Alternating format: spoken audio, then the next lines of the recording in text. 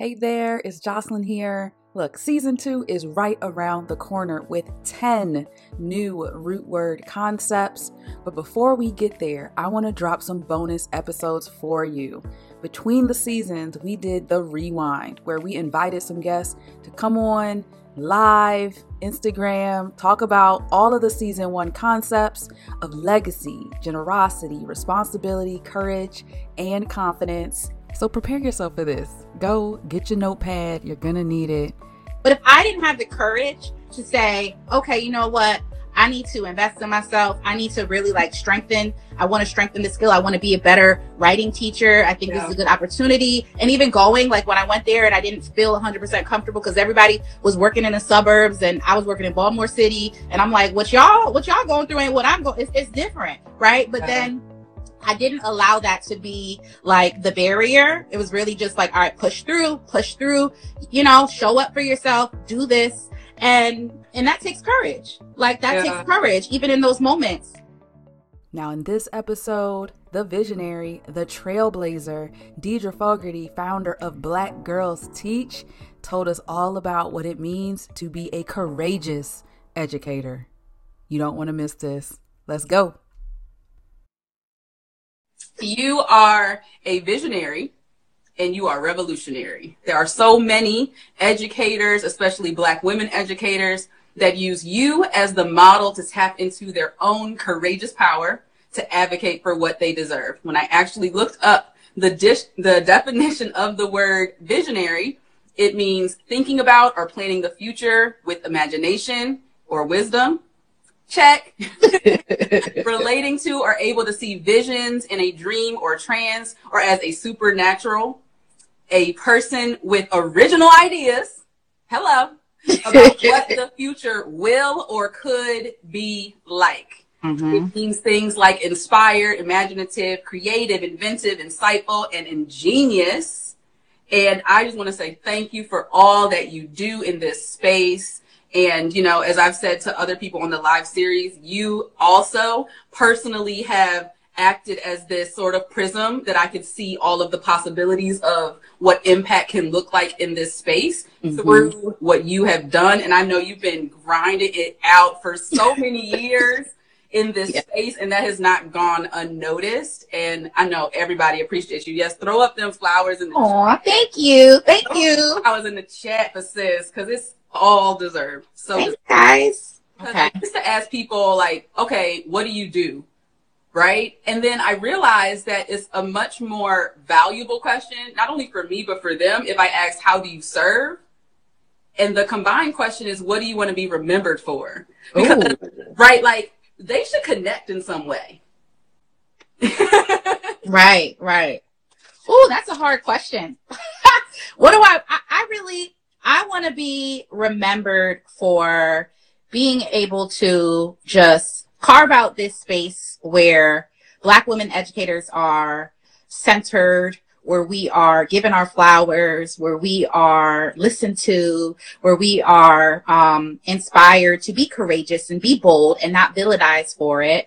I also want to be remembered for just giving all educators, from different backgrounds, different experiences, just to find it within themselves to really be the change, right? We often talk about be the change and this and that, and it's okay, I'm the type of person where sometimes things sound good, oh yeah, it sounds good, but what does that really mean? Right. I want to be remembered for helping to give folks the tools to really unpack things and take strategic action steps, from educators to the students that my former students, a lot of the things that I do, in terms of coaching and working with educators, there are a lot of lessons that I would give my students as well, and really be coaching them on, how you were talking about being courageous.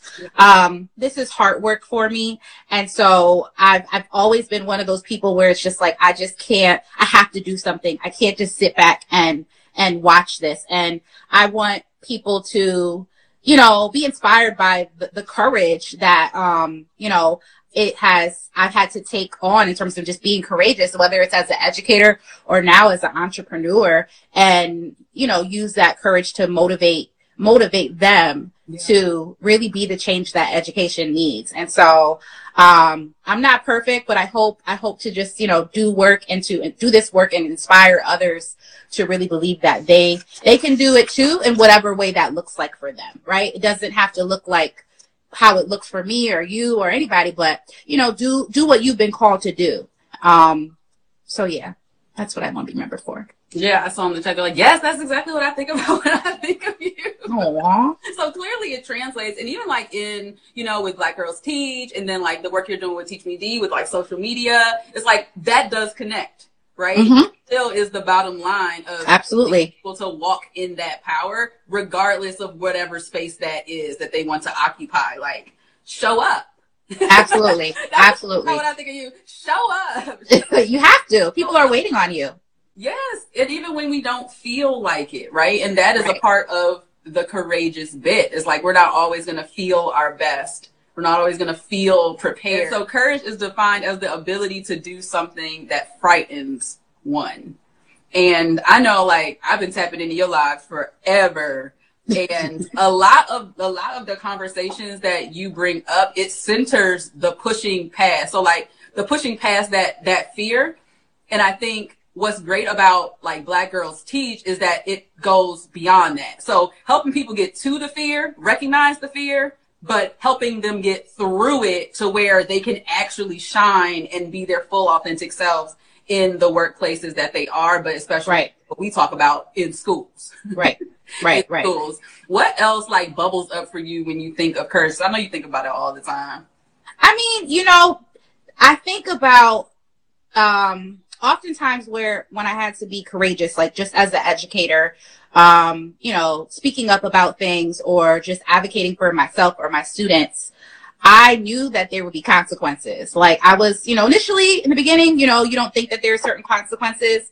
But after a while, I was like, okay, well, I know that this is going to probably make me be perceived a certain way. It's going to rub somebody the wrong way. I may not, my principal may not like me anymore because I'm ruffling feathers. Yep. And I just was just like, but I'm going to still say it. I'm going to still say something, right? Yeah. I'm still going to say it because at the end of the day, like, to me, like, it's just the morality of it where it's just like, so if I'm not saying something, who is?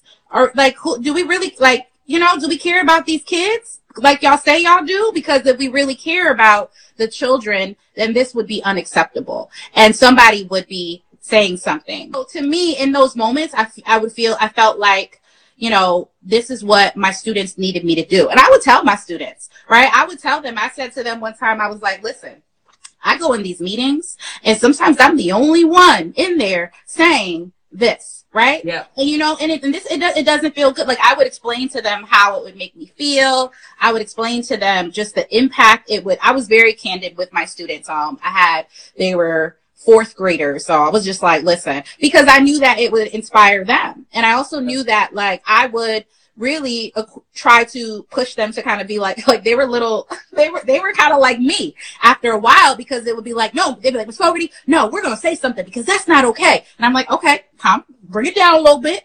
Let's think this through. Let's practice. Let's talk about this conversation. Right. And so that courageousness and speaking up and for advocating for my students, turned into just like advocating for myself and advocating for other educators, because again, like who's going to do it? Who's going to do it? Right. And I've seen so many educators kind of get like, disregarded and walked all over. And it's like, especially as I grew in my career and I was, in my 13th, 14th year, and I was working with a lot of newer teachers. Yeah, they would not advocate for themselves. They would not. Something would happen. It wouldn't feel right, and they would just. And so for me, it was part of it was just like modeling for them. Like, no, you're gonna. I will say something. I will say something, even if it doesn't impact me, because at that point they knew certain things wasn't gonna fly with me, right. so they wouldn't do certain things to me. But it didn't matter, because I always say, like, just because it doesn't directly impact me doesn't mean that I can't say something about it or I can't be impacted by it, right? So like there would be points where it would be things that would be directly impacting my teammates, and not me, because they chose to honor my boundaries. but I would still speak up and say something, even if I knew, like, okay, you're not going to give me a little promotion. I don't want your promotion.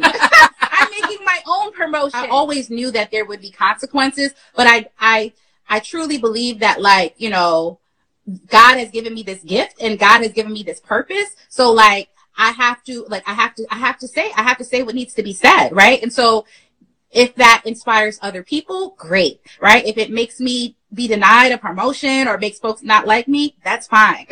That's fine. Like, I'm okay with that because I truly believe in, you know, what it is that I'm oftentimes advocating for. We're doing the work that we truly wish we had our first few years of teaching, right? Absolutely. And so that's what makes us like get so fired up about this, because we want to touch, especially people new in the profession, to really like get to the root of, like what you said, what you deserve. And right. I've been talking about that for the last few weeks. It's been a theme that continues to come up no matter what sort of concept that we're talking about, because I feel like, especially my early years, one, I was not thinking about what I deserve. I was just thinking about getting it in wherever I could fit in. Here I am. I'm just trying to, like, I'm my little first year teacher. I'm just trying to not have the class that's on fire over here in the corner. Right.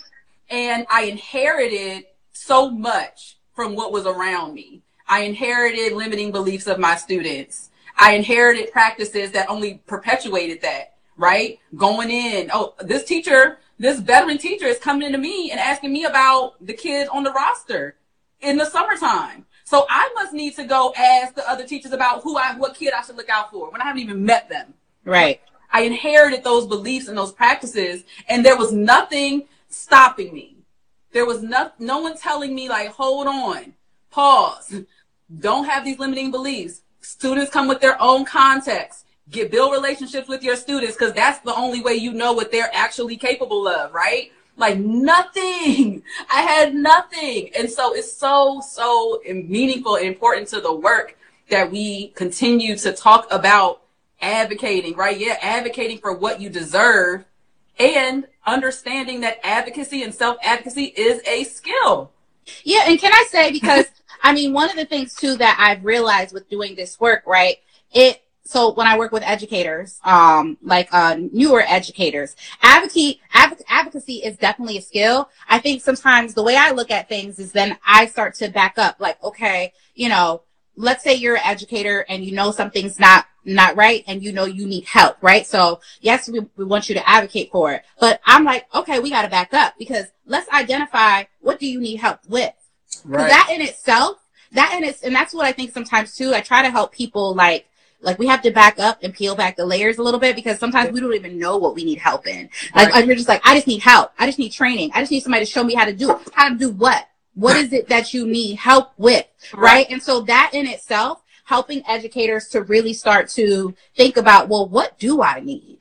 Right. So once you know what you need, then the next step is, all right, so now we need to figure out how we can go about asking for what it is that you need, and also holding whoever is accountable in their job description to be providing you with these things. Because there's somebody's job description, and that's what I'm like, sometimes we got to look up job descriptions. There's somebody's job description that's saying, hey, they're supposed to be doing ... right? Is that the thing that you said you needed? All right, cool. So now we need to practice that conversation. So those are things that we're often not taught. And so, like, for me, part of this work is because all of those things help you to be, because I always say clarity leads to confidence, right? So when you have clarity about, okay, what I need help with, and now that will lead you to being more confident to be able to actually, like, advocate and communicate whatever it is that you need, right? But first you have to be clear on what actually it is that is needed. Yeah. And, you know, I think we've also shared a similar belief in even, like, the competence. So, like, clarity plus competence. Yep. And the work that it takes to become competent, right? Yes. Like, our responsibility to be learners of our crafts, absolutely, our students, like, you know, throwing it back. Don't like, skip that part sometimes. Good. Search again, research. What are you doing? And, like, so we can't, like, skip over that, right? Like, once we are around competent adults and coaches, hopefully school leaders, right, that can actually help us identify the skills that we would like to build to have the experiences that we deserve as educators, then it's like, okay, you got to do some work. Right. Like, right. In that space, and don't put it on, don't take a back seat to your learning and being like, okay, now it's my school leader's job only to provide me what I need. And then being like at the end, like, oh, well, I didn't get the PD I needed because, you know, they never brought in the people that really spoke to me.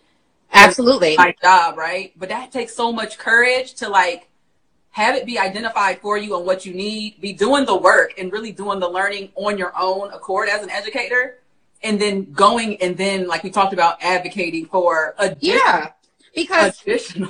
Yes, because it's like investing in yourself requires courage, you know? So because you have to believe that courage as well as confidence, right? Because you have to believe that, like, you know, you're worth the investment. Like you have to believe that, okay, like I could get better at this, but I'm going to need to take this class or go to this conference and put myself out there, be the only person. I remember, and that's how I've always been. Like my first couple of years of teaching, there was like a summer writing project. It was the Maryland Writing Project, like a program for teachers to become better writing teachers, but then also to strengthen our own writing skills. And I was just like, I don't know, like this, you know, I just, it sounded good, but it was like, you know, I'm looking at the cost, I'm looking at the things involved. And then, so I sign up and then I join and I'm like, there's like 2 Black people there.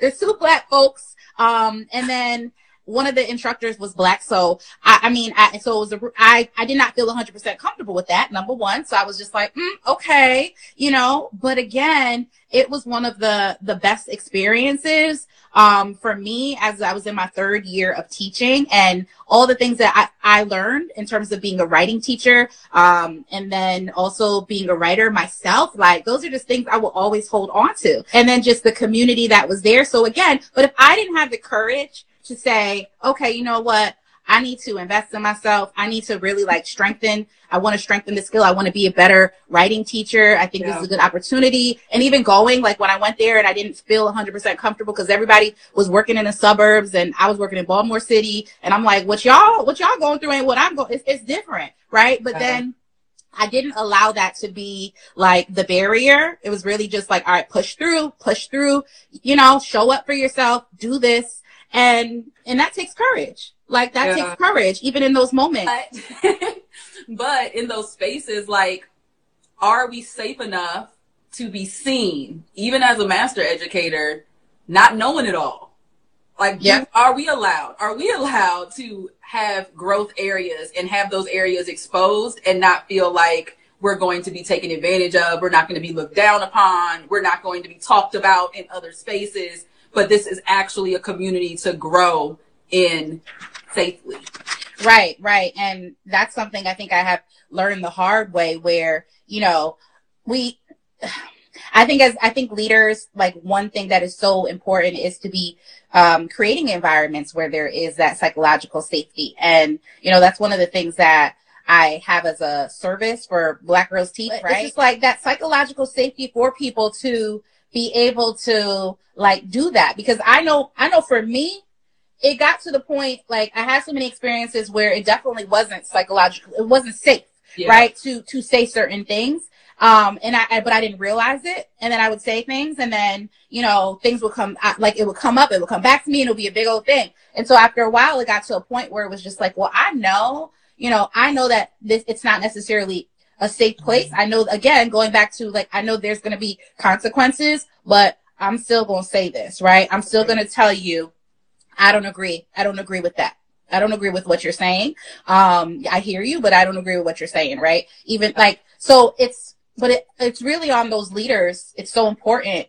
And it's oftentimes not a skill that I think is, that they're getting developed in terms of just creating safety amongst your staff, because, you know, we want to be doing all this DEI work, right? But again, how you doing that when there's no safety, right? How you doing that when people say something and now like you're putting them on a list of teachers that you don't want to be, here next year, right? Just because they said whatever it is that they said. So it's like, it's a core element of the work that we need to do, but leaders oftentimes are not getting developed in that area. So I'm going to manifest that. I'm going to be working with the leader this year to develop and help them in that specific area. I'm excited about it. That's about to happen. That's yes. It's in the works. Okay. It's in the works. Yes. I want to talk a little bit about students and like building courage in students. Before we transition into talking about students, I kind of like, I'm a visual thinker. I'm an abstract visual thinker. So I think about things in this way. And I know in working with the school team last year, they were having that issue of like, teachers don't, or they're reporting, or there's talk about teachers not feeling like they can come to us, like we're not approachable. And it kind of goes with this conversation of safety. Like they don't feel safe. And the visual that I gave them was like, what is the approach? Are you on the same side of the table, or do you always approach them from the opposite side of the table? And it's very clear. We're in your office right now. So, but how does it feel? Do they always feel like you're across, arms crossed, make it make sense? Or are you pulling up beside your teachers and saying, okay, I hear you? Like, how does it feel when you're sitting beside someone versus across from them, or two totally different things? Absolutely. And absolutely. And then if you think about it, when they do come in, keeping the visual, do you have everything all over your desk to where they don't feel comfortable coming in, sitting with you and tackling a task together because you have all this other stuff and you're asking them to put something else on this desk that's just overwhelmed already? They know you're not going to see their little paper over there amongst everything else. Mm-hmm. So are you creating and setting the stage when you meet with teachers that makes them feel like you have cleared this desk off and you are open and willing and beside them for them to sit something on the table, and you both have the space and the clarity to actually look at it and tackle it together? Right. And I think too, like, I also think that like leaders reflecting on like, well, what are your next steps when a teacher is not up to par, right? What are your, when you have a teacher that's coming to work late, when you have a teacher that's not turning in their lesson plans, when you have a teacher that is just, going off script, what are your next steps, Yeah. Because if your next steps are immediately to go into your compliant, like, okay, like manage if that's your next step, versus, hey, what's is everything good? Like, what's going on? I just want to talk to you. I want to see what's up. What's up? I noticed you haven't been turning in your lesson plans, and I went into your class and you were doing something different. Like, what's up? What's happening? I think a lot of leaders lean too heavily on the compliant, like making sure that you're following these rules, versus let me coach you. A lot of leaders don't have the skill set of coaching, where it's like, and the thing is, right, you can still have a balance, right? I can hold you, if you're coming late to work, right, I can hold you accountable, but I can also determine what is happening, right? And just give you some quick tips about like, all right, well, if you know that this is happening, or you're running into like, and sometimes we think as adults supposed to know that. Yeah. But at the same time, it's like, no, sometimes we have some of our, especially our early career educators, like a lot of times this is their first real job, right? And they're not, and that's a whole thing in itself, like going from being a college student to now you are professional. There is not professional development often to fill that gap, right? So it's like, I mean, those are skills that have to be taught as well. Yeah. Right. They like, as school leaders, and then on our end as educators, like you want to be kept on both sides. Like if your mindset first is to coach, that's how you keep. Absolutely. That's how you keep people. Period. And if my mindset is that I will be coached, you will keep me. You will keep me because I see value in where I am. I see that I'm not only valued, but you value my growth and where I'm going. Right. Value where I am right now, and you value and you see my potential for where I want to go. And that is gold in learning environment. So if you're not in an environment that fosters that, you got to. Not everybody's coming in with all the skill sets that you need to be able to manage a schedule or multiple deadlines. And some of us are just not good at those things. Right. Mm-hmm. And so part of being a leader is realizing that you know, there are going to be some people that maybe they're going to need some coaching on how to just like balance the different deadlines that they have. Or maybe I need to evaluate, especially right now in this space we're in education. Maybe I need to think about all the different things I'm assigning to my staff. Do they need to have all of those things? But a lot of times we're going to the compliance part, or we're just like, here are the things that versus just coming up to me and saying, hey, is everything all right? You know, I haven't been getting a whole bunch of stuff from you. Like that's when I was a coach and my teachers, they weren't doing something. I'd be like, what's good? I haven't gotten some stuff. Where's it at? What's happening? And they would always tell me like, you know, Fogarty, this and that. And I'm like, all right, cool. Well, let's sit down after school or whenever during our planning time and let's make a plan on how we can get these things done. Cause I want to make sure that if I need to coach you on that versus instruction, then that's what I'm going to do. Right. Cause you're considering character. You're considering character and the humanity of a person over compliance. Yeah. Yeah. Right? That's how you keep teachers. Right. That's that approach. It's just like, it's not about the compliant list over who you are as a person. Cause I saw something in you as a person that made me want you to join this community of work. Right. So your character means that this ain't you. So something must be going on and let me help. And two things can happen at once. I could be an amazing teacher, but I can also be someone that is going to turn things in late. Like that's a possibility. Okay. I'm a great teacher though, but sometimes things are going to be a little bit late, but help me work on that. Okay. Like that's absolutely. So then as a leader, you're like, all right, cool. Like we can work with that. We can work with that. Yes. Oh my goodness. It's a super revelational moment when I was a teacher and dealing with courage. I talked about this on the podcast, and it was the moment where I realized that I am only a contributor to the building of what the character of my students. I'm a contributor, right? No matter what I'm talking about, in this case, courage, right? I always say you don't make kids smart. You don't make kids courageous. Like you build it within them. They already have it. We build it up, right? And so I realized I'm a contributor. I'm not the publisher on what they're going to become. I'm not the editor on what they're going to become. None of that. I am contributing to what they'll become. And I realized that when I had a kid that was super below grade level in reading, I came up with this whole elaborate plan on how I was going to catch him up, right?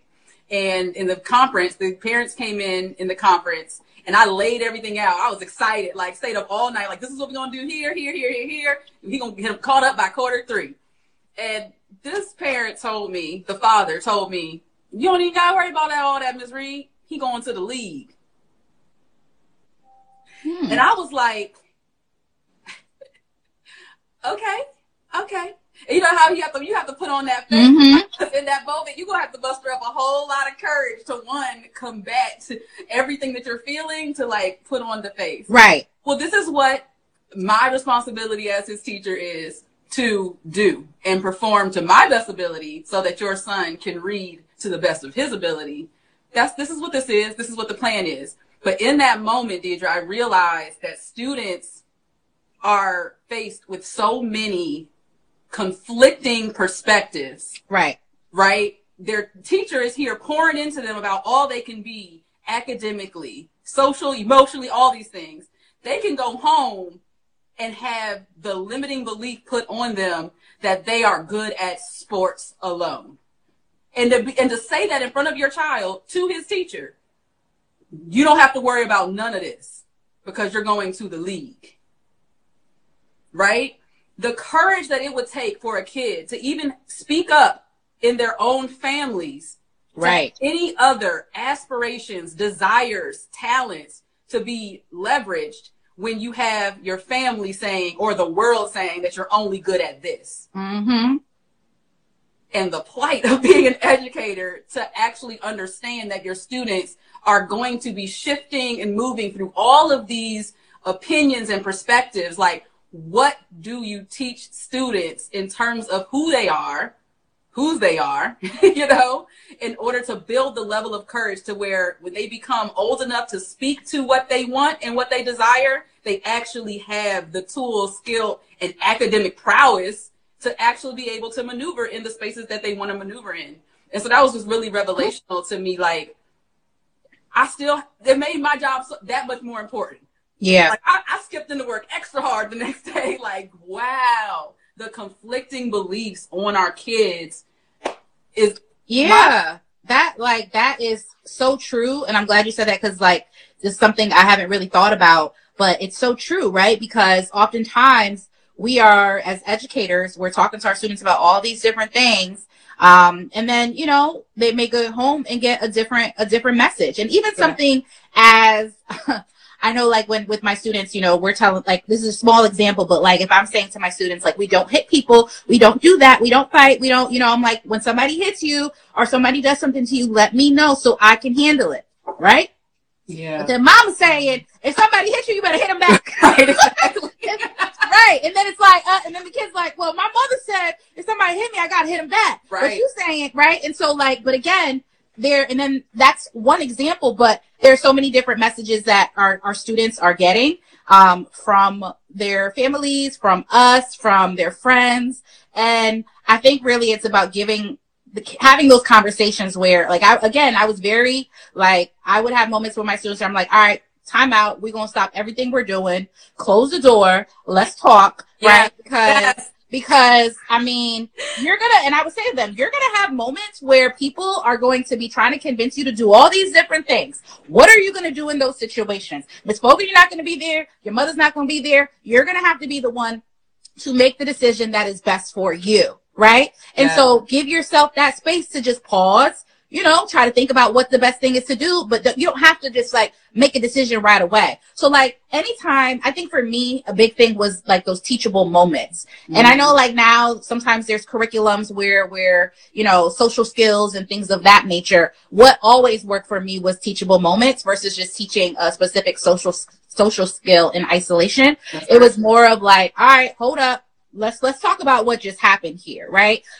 Even something as simple when my students, they were eating lunch and they were like, Ms. Fogarty, I'd rather starve than eat this lunch. And I was like, what? And they were like, look at it. It's nasty, right? It's like courage to eat those lunch. Right. And then one student was like, well, you know, that's why I always bring my own lunch. And the student was like, well, I can't do that. Like, I'm supposed to get this lunch here and it's nasty and I'm always hungry. And I'm like, okay, so hold up. All right. So, and I looked at it and I was like, I agree with you. I think that this is the only time only on hot dog day, I'll get a hot dog, but that's it. The other days I'm like, no, I can't. No, I wouldn't do that. I'm like, all right, so let's think about how can we solve this problem? Like, who do we need to talk to? What do we need to, you know, like, and so we ended up he scheduled a conversation with one of the business, someone who is over the lunches, and that person, you know, they didn't necessarily change the lunches, but they learned more about the processes of like, who is the vendor and the vendor sends the lunches and things like that. Right. And so we tried to problem solve. Okay. How can we figure this out when we look at the calendar? Can we see what days we might not like it? Like, what can we do to using those teachable moments to be able to just show students how to advocate for themselves? I would teach my students.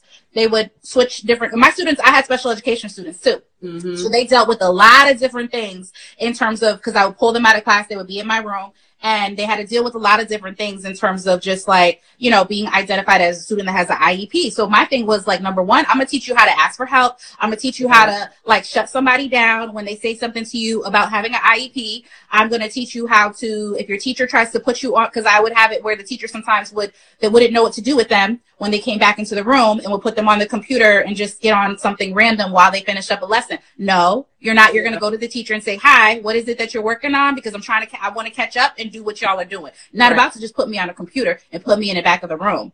And so I had to teach, because I knew for my students in particular, they oftentimes are neglected and overlooked. So that means I need to teach you the skills to ensure that folks are always going to see you. Like, because it's very easy for you to sit in the back of the room and people to forget about you. But you have to show up for yourself. You have to, and I would even teach them, like, sometimes they would have a teacher. I remember one time, like, she like got down and got in that student's face, and the student didn't like that. And I'm like, okay, well, you're going to tell that teacher, like, let's practice, right? Because no one should be getting up in your face like that. Right. No one should be doing that to you, especially not her. Right. So we had to plan out how that conversation was going to go. What are you going to say to her? How are you going to say it? And then you're going to have this conversation, because unless you want her to be coming up in your face again, because you can't just run, because the student ran to me in my room, and crying, upset. But I'm like, I'm not going to solve this problem for you right now.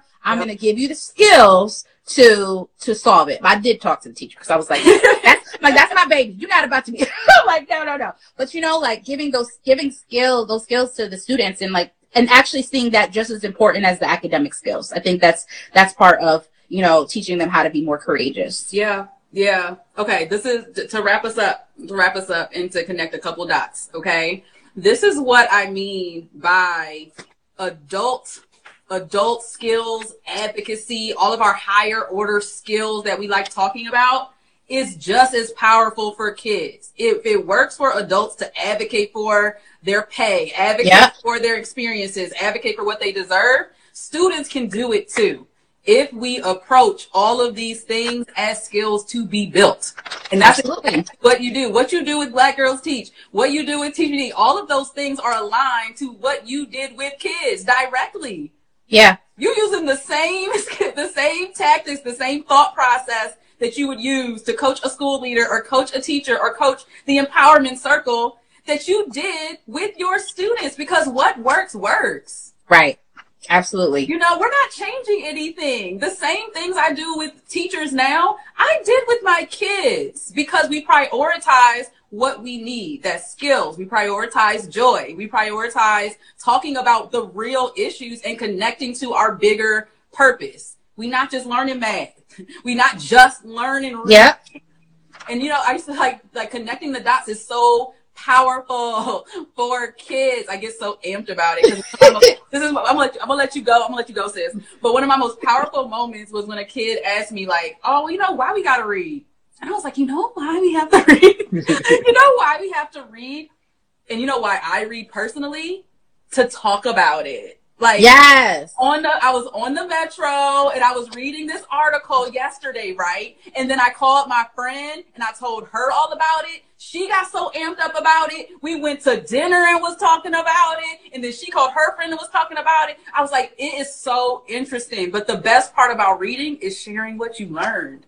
Can I say something? Because this is crazy, because this is what I would always say to that, right? I would say, like, okay, imagine you go to a party, right? And everybody's talking about this thing. They're like, and they're like, what do you think? And then you're like, you don't know what they talk about. How do you think that's going to feel?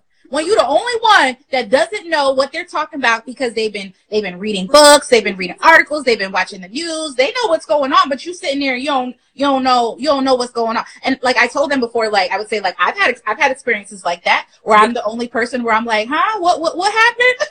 Because I didn't know, and I don't like that feeling. Or when somebody's using a word and I got to write the word down and pretend I know what that word means, but I'm like, nah, I don't like that feeling. And then they're like, yeah, and I'm like, and to me, I know that's helped me like really, really say like, all right, I need to read more. I need to study words more, because when I get in situations in rooms, I want to know what people are talking about. I don't want to feel like I'm the only one that doesn't know what's going on. So that's how I would explain it to them. So it's like kind of similar to yours, but like, it's not even about reading the same thing. It's being able to read something to contribute to the conversation. Yeah.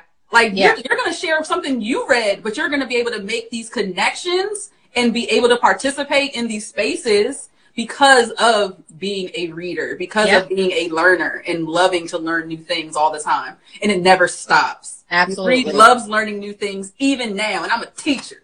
Yeah. I'm like, what? Yeah. It never stops. It's still the jam. Absolutely. I love it. I am so, so grateful for you, sis. You add so much expertise and sauce. I try. Word, this is what is real. Is being able to do this work with like real people. Yes, absolutely. It's necessary. Necessary. We'll definitely connect soon. We have a lot to do, and it doesn't make any sense for us not to, because we're like up the street. I know. We have to go to like happy hour and just do some plotting and planning. They won't know what hit them. We get people. Listen. All right. Well, thank you so much for having me. I hope you have a great evening. Bye, everyone. Bye. Thank you. That's a wrap on this episode of Root Words The Rewind. I hope you were taking notes. Save this episode. The way you can support this podcast is to share a review and share it with a friend. Let somebody know that this made an impact and how you can connect in community. We'll be back for season 2. It's right around the corner. Go to revolvelearning.com, sign up to be on our mailing list, get all the resources that are aligned to these episodes for season 1. We're dropping even more for season 2. I got you. I'll talk to you soon.